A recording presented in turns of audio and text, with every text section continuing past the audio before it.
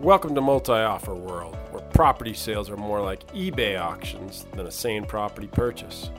The real estate market has accelerated at a breakneck pace as the new generation is buying their first homes after years of underbuilding the nation's housing inventory.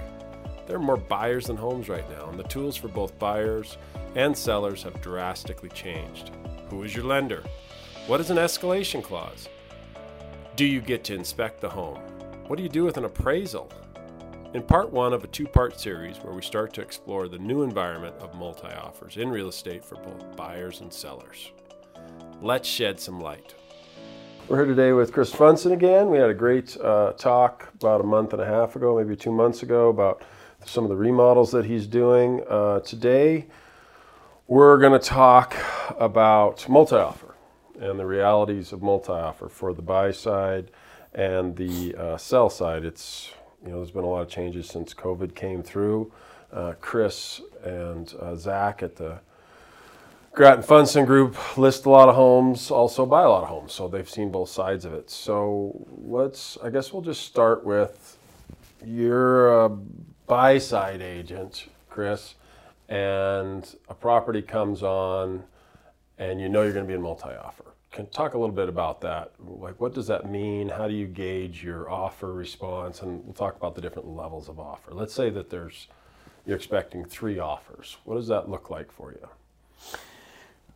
I don't know. I think, can we get a little more specific? Yeah, let's get specific, because I guess I'm going to start the conversation with, there's multi-offer, and I don't know what that number is for you, 3 to 5. There's heavier multi-offer. For me, it's like 7 to 11, and then there's the 30 offers gig. And how does that work for you guys? You go into a property and your client likes it, wants to write an offer. I guess it's kind of more specific to price range of the home. Oh, perfect. I guess for purpose of this conversation, we could just say let's do a starter home. Let's say a 400,000 range, which is sad to say in Missoula, but a starter home right now is about 300 to 400, right? Okay. Client loves it. The way the listing agent structures things, it used to be, as you know, put it live on Wednesday, review all offers on Monday, following Monday. Yep. Is that about how that seems to be pretty standard right now. The thing that trips me up now is that they'll put language in the listing that says seller reserves right to accept an offer at any time.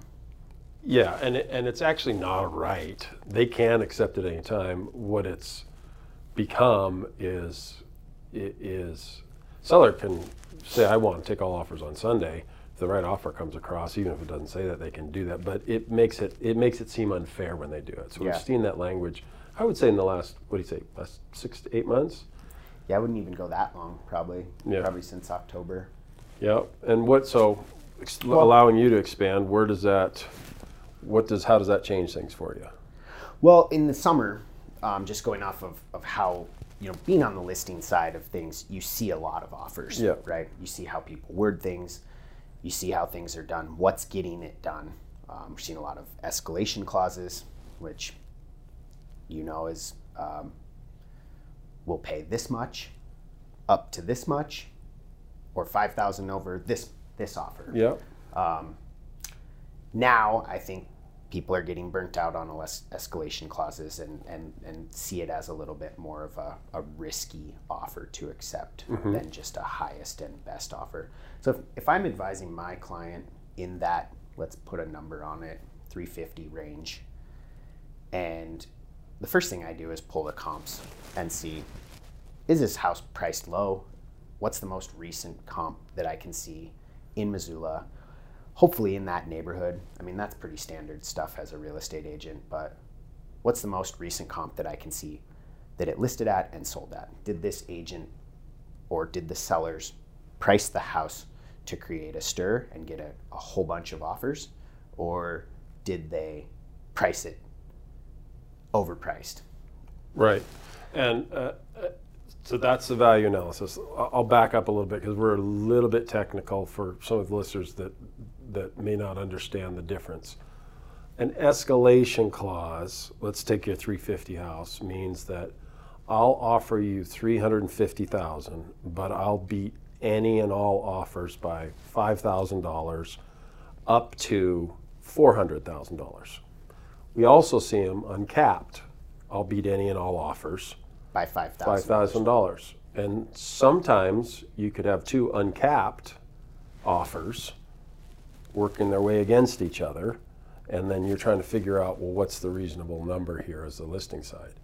A highest and best offer, and Chris already knows this, but for listeners, means that I'll offer you $400,000, period.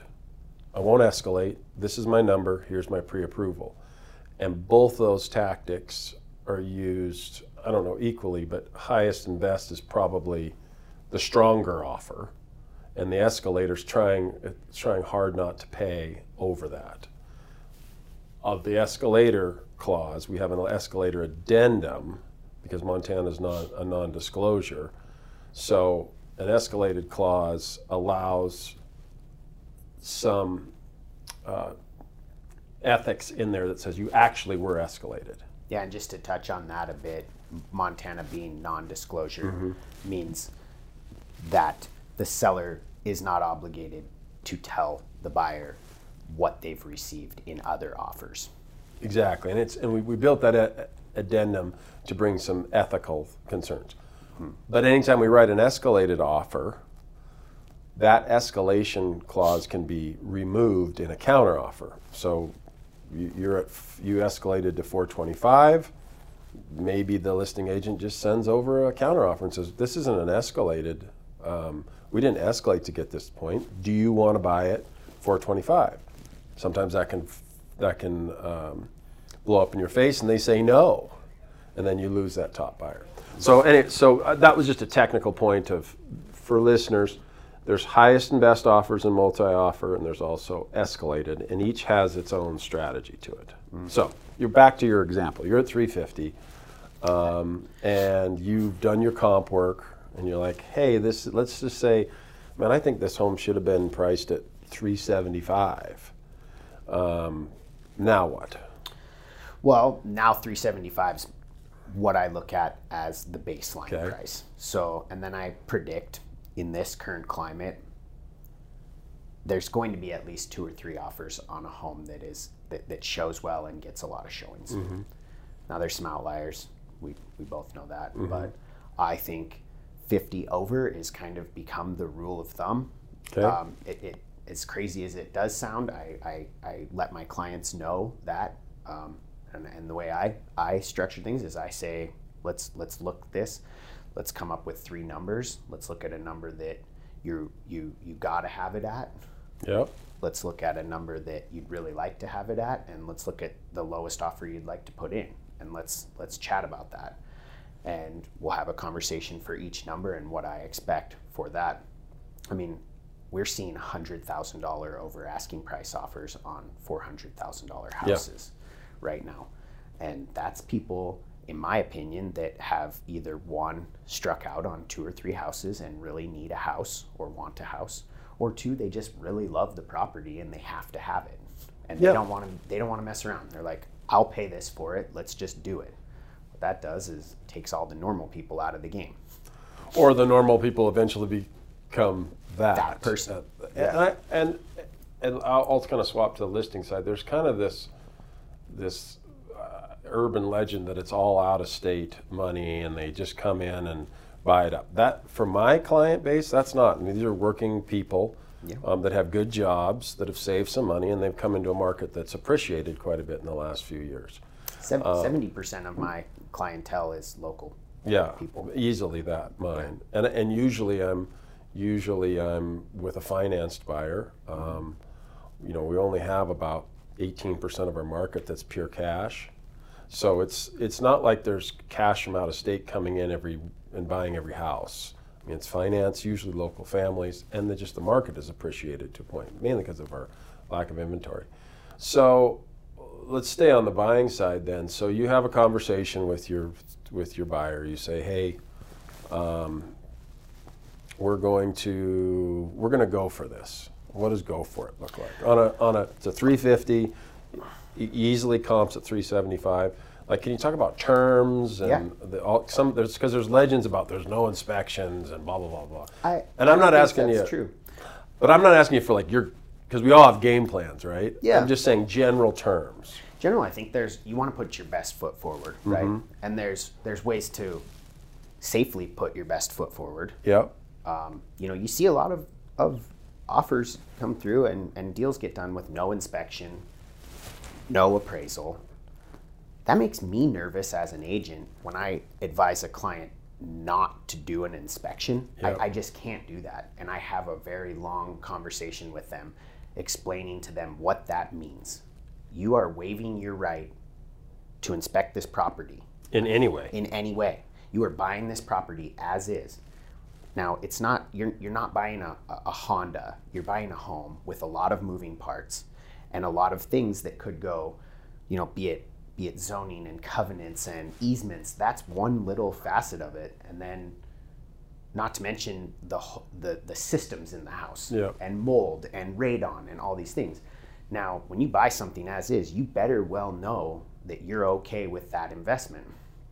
I have a huge problem telling people to waive their inspection. I won't do it. What I will say is, if you're tapped out at this number and you have to have a house, not having an inspection is probably going to put your offer stronger. I don't recommend that at all. But this might help you get this house. And that's a really tough position to be in as an agent, because you're really looking out for the best interest of your client, but you're not, because you're telling them to waive an inspection. And I don't like to do that.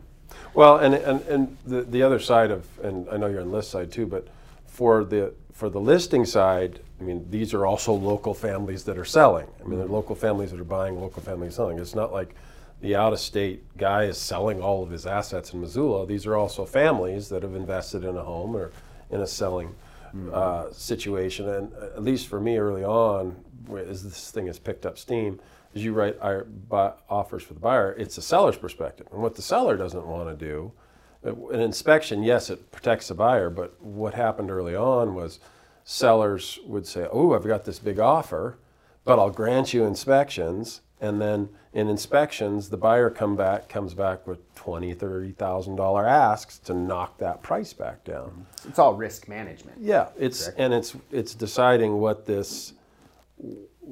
The seller has some risk in the end, because once they're under contract, they can't blow it up, right? And then you've got a buyer that now has leverage in it, and it's trying to find that middle ground of, ideally, at least for me, is can I inspect it for big stuff, and then I'm not going to beat you up on the little ticky-tack stuff that we see in every home inspection. But back to our case. So now your guy decides, I want it. Okay. Let's say that you get. You write the offer in an aggressive way. I'll leave the terms out because of your personal terms. Let's say you didn't waive inspections. Okay. And let's say you went 375. Let's say it's at 350. Let's say you went 450 on this house. Okay. And your finance position is important, but let's say you could waive appraisal. So you write that offer. Talk to me a little bit about how that feels, like how because they don't always get them, right? Yeah. I mean, I'm sure you've written offers that you're like, this is a gangbuster, and you don't get it. Exactly, and more often than not, right? Yeah. I mean, and I'm sure you have in the same way. I think one thing that I don't think a lot of people take into account is lender reputations in town, and I think that having a lender that has a reputation not only with their clients but with real estate agents of being someone who, when they say they can do something, that means that holds weight. Yeah. And there are some lenders in town, and I'm just gonna throw them out there. It's Rob Fleming at Man Mortgage, Lynn Stenerson at Stockman Bank, and Brian Smith Mortgage. Brian Smith, when you see their names on a buy-sell and they're pre-approved through that person, Me as a listing agent, I know the deal's solid, and if I need to, I just call them and say, hey, I'm reviewing a multiple offer scenario. I just want to check the solidity of this buyer. Yep, and I would, my side of it would be Julie Lapham. Julie, same way I left and her out. Emily Martello does a ton of business with me. These are lenders that, compare that to a Quicken Loans, some guy in Minneapolis, and you're sitting on listing side and you've got the names you had and the names I had. Boy, you've removed a lot of my risk as the listing side. A quick example, and not to digress, but there were only a handful of FHA home loans. Yeah, 10 last year. For listeners, FHA is a government-backed loan. Yep. If you're in a multiple offer scenario and you are a listing agent, the conversation I would have with my clients is cash is king. That's the highest and best offers. Conventional financing, then FHA, then VA, which it shouldn't be that way, but VA and FHA have more of an appraisal inspection process, and it deems it a higher risk to a seller. And just, I'll go back technically for listeners. VA is a military loan package. It has 2 levels of inspections, and it has a 21-day appraisal period. I'm doing one right now, VA, and we're going to delay closing because the VA appraiser is so much slower, and then we're going to wait to the last minute. That second level of inspections may bring up conditions of the property that my client was totally good with, but we can't close the transaction until the seller. So there's risk for the seller. It's not that veterans or FHA are punished. And that just furthers my point with the lenders. Yeah. I've gotten 2 FHA deals done this summer solely because Brian Smith was the lender. Yeah. Because the listing agent said, oh, Brian says it's good to go. It's good to go. I don't deem that as a normal FHA risk. This will pass. Brian will get it done. I think you guys did that in like 21 days or something crazy. And Brian closed it really fast. And I mean, he's got the ability to do his own underwriting. He's his own brokerage. He's not held to the confines of a larger bank. Yeah. So I guess back to our scenario. We're at a 350 house that we deem is worth 375. We're going to come in at 450. I do not have a problem in this current market seeing it appraise. Yeah, we don't see that. But I like to keep the appraisal contingency in place. It just makes me feel more comfortable that I don't have to have an awkward conversation with my client. So what I do is I go through the buy-sell with them and explain to them what the appraisal contingency means. And I ask them, here, should this not appraise, we have 3 days to come to an agreement of where we stand between what we offered and what it appraised for. So let's take that technically again for listeners. An appraisal contingency means that if you're at 450 on this house and it appraises at 425, which the appraisal, to dumb it down even more, the appraisal is what the bank deems the property worth, what they value the property at. Should you default on your mortgage, the bank thinks that they will be able to sell that property for that price. Agreed. But it opens the doors for negotiations. So you're at 450, I'm Sam list side, you offered me 450, you come back and say it appraised for 425, we're 25,000 apart. So now it's a negotiation. Are you going to come down to my appraisal, or are you going to come over the top of the appraisals? And in a waived appraisal, you're bringing 25,000 extra cash to There's no negotiation. There's no negotiation. You can also cap it and say, in the event of an underappraisal, I pledge $20,000. You can limit your risk. We see that fairly common as well. So the appraisal contingency is an open door to negotiation. If it appraises, great, moving on. Okay, so you've written some version of an appraisal. Now you've submitted it. I just think there's a what does that feel like? Because you own a home and I own a home, and I didn't have to go through that on my home because I bought it long enough ago. Neither did you. But you've got a buyer that's got kids and wants to move into a house. This might be their 3rd offer. They've gone from the lower offer, now they're like going over the top.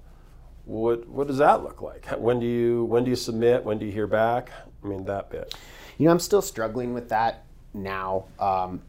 I feel like if my clients are wanting to play the game and are willing to pay over ask or want to be one of the top couple of offers, but don't want to show their cards right away, I feel like we wait, and I call every day to the listing agent. Oh, you do? And I say, how many offers do you have in hand?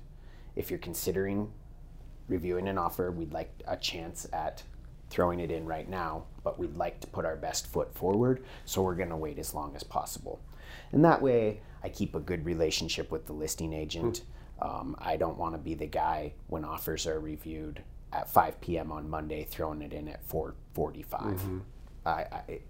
Everybody has a lot on their plate, and as much as we try to keep emotion out of this, it has some weight in it. Yeah. Your reputation is everything, so I try to be a professional in that sense and at least communicate. But if I have an FHA approved buyer that this is where they can go and this is their highest and best, I don't think it matters. I throw it in right away. I don't wait. And then, at risk of maybe they'll accept it right away. Or if it's even a cash buyer, like, here's my number, here's what I want to do, I just put the offer in. Well, and that goes back to list side, right? So now let's talk a little bit about list side here. So you put your offer together, and we won't get into all the game plan and strategy of it. Let's say, so now I'm list side, and you've been list side plenty too. You got 10 offers. Of those 10 offers, where do you think the spread is? Let's say it's a 10 offer property. Are we considering this? It's 350. 350. Like, if I was saying it, I would say I'm probably going to see half of those offers anywhere from asking price to 25 over. Yeah. And I think the game's changed quite a bit in the last few months. Really? I think early in the summer, if you were in a 10 to 12 offer scenario, the way I would describe it is 3 or 4 of those offers are probably right at asking price, with people that have there's a lot of agents in town and a lot of agents that are not from Missoula that are doing business with buyers in Missoula and not super aware of what's actually going on at that point. I think everyone's pretty brushed up now, but I would assume, just for a ballpark spread, 2 or 3 of those offers to be right at asking price, 2 or 3 of those offers to be anywhere from 10 to 15,000 over, and then 3 real offers that are going for it. Yeah. I think the problem is no real estate agent wants to overprice a house when they list it in this market, because you end up taking less than what you probably would have.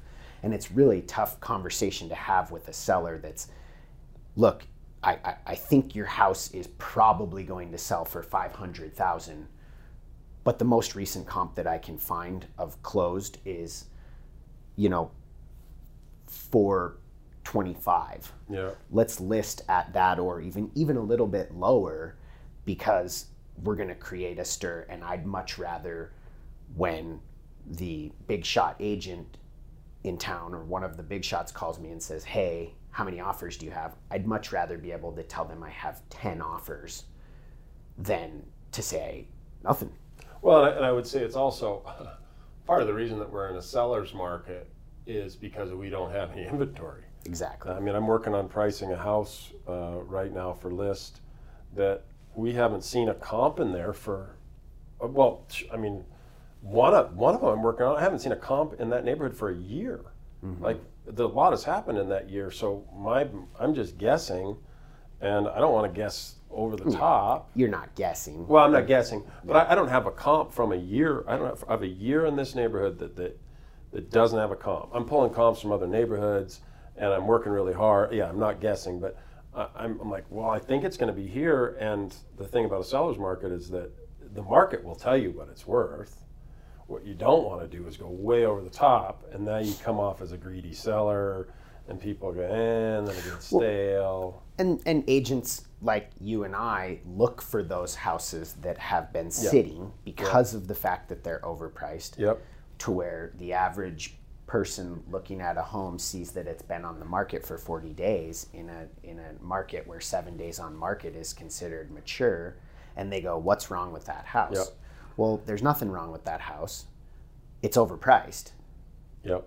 Yep. So that's when guys, agents like us, come in and offer under asking price and get deals done. Yep. And I have a perfect example of that in Lolo. Had clients that were playing the multiple offer game and almost just over it. And this was not a 300,000, this was a 600,000 range home. And this home was overpriced. It's probably priced at what it should have sold at, but that kept away a lot of people because there were zero offers. The house had a stigma. And we came in and offered a little bit under ask and got it. And my clients were super happy. They've got a beautiful home that is now appreciated in price astronomically.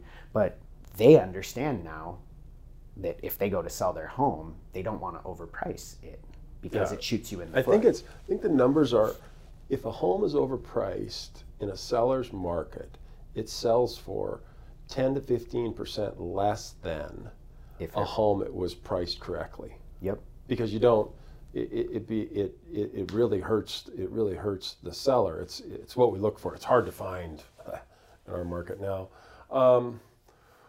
Well, this conversation is a little longer than what I thought it was going to be, so I think we should do a part 2. We'll wrap up this podcast with the beginnings of talking about multiple offer situation. I certainly think this merits a part 2 to how it all shakes out, because there's a long way to go to close. So I'll just thank you, Chris, for coming in again. Let's revisit this on the next podcast. And good luck in listing in multi-offer. Thanks, Joe. Thank Happy you. to be here.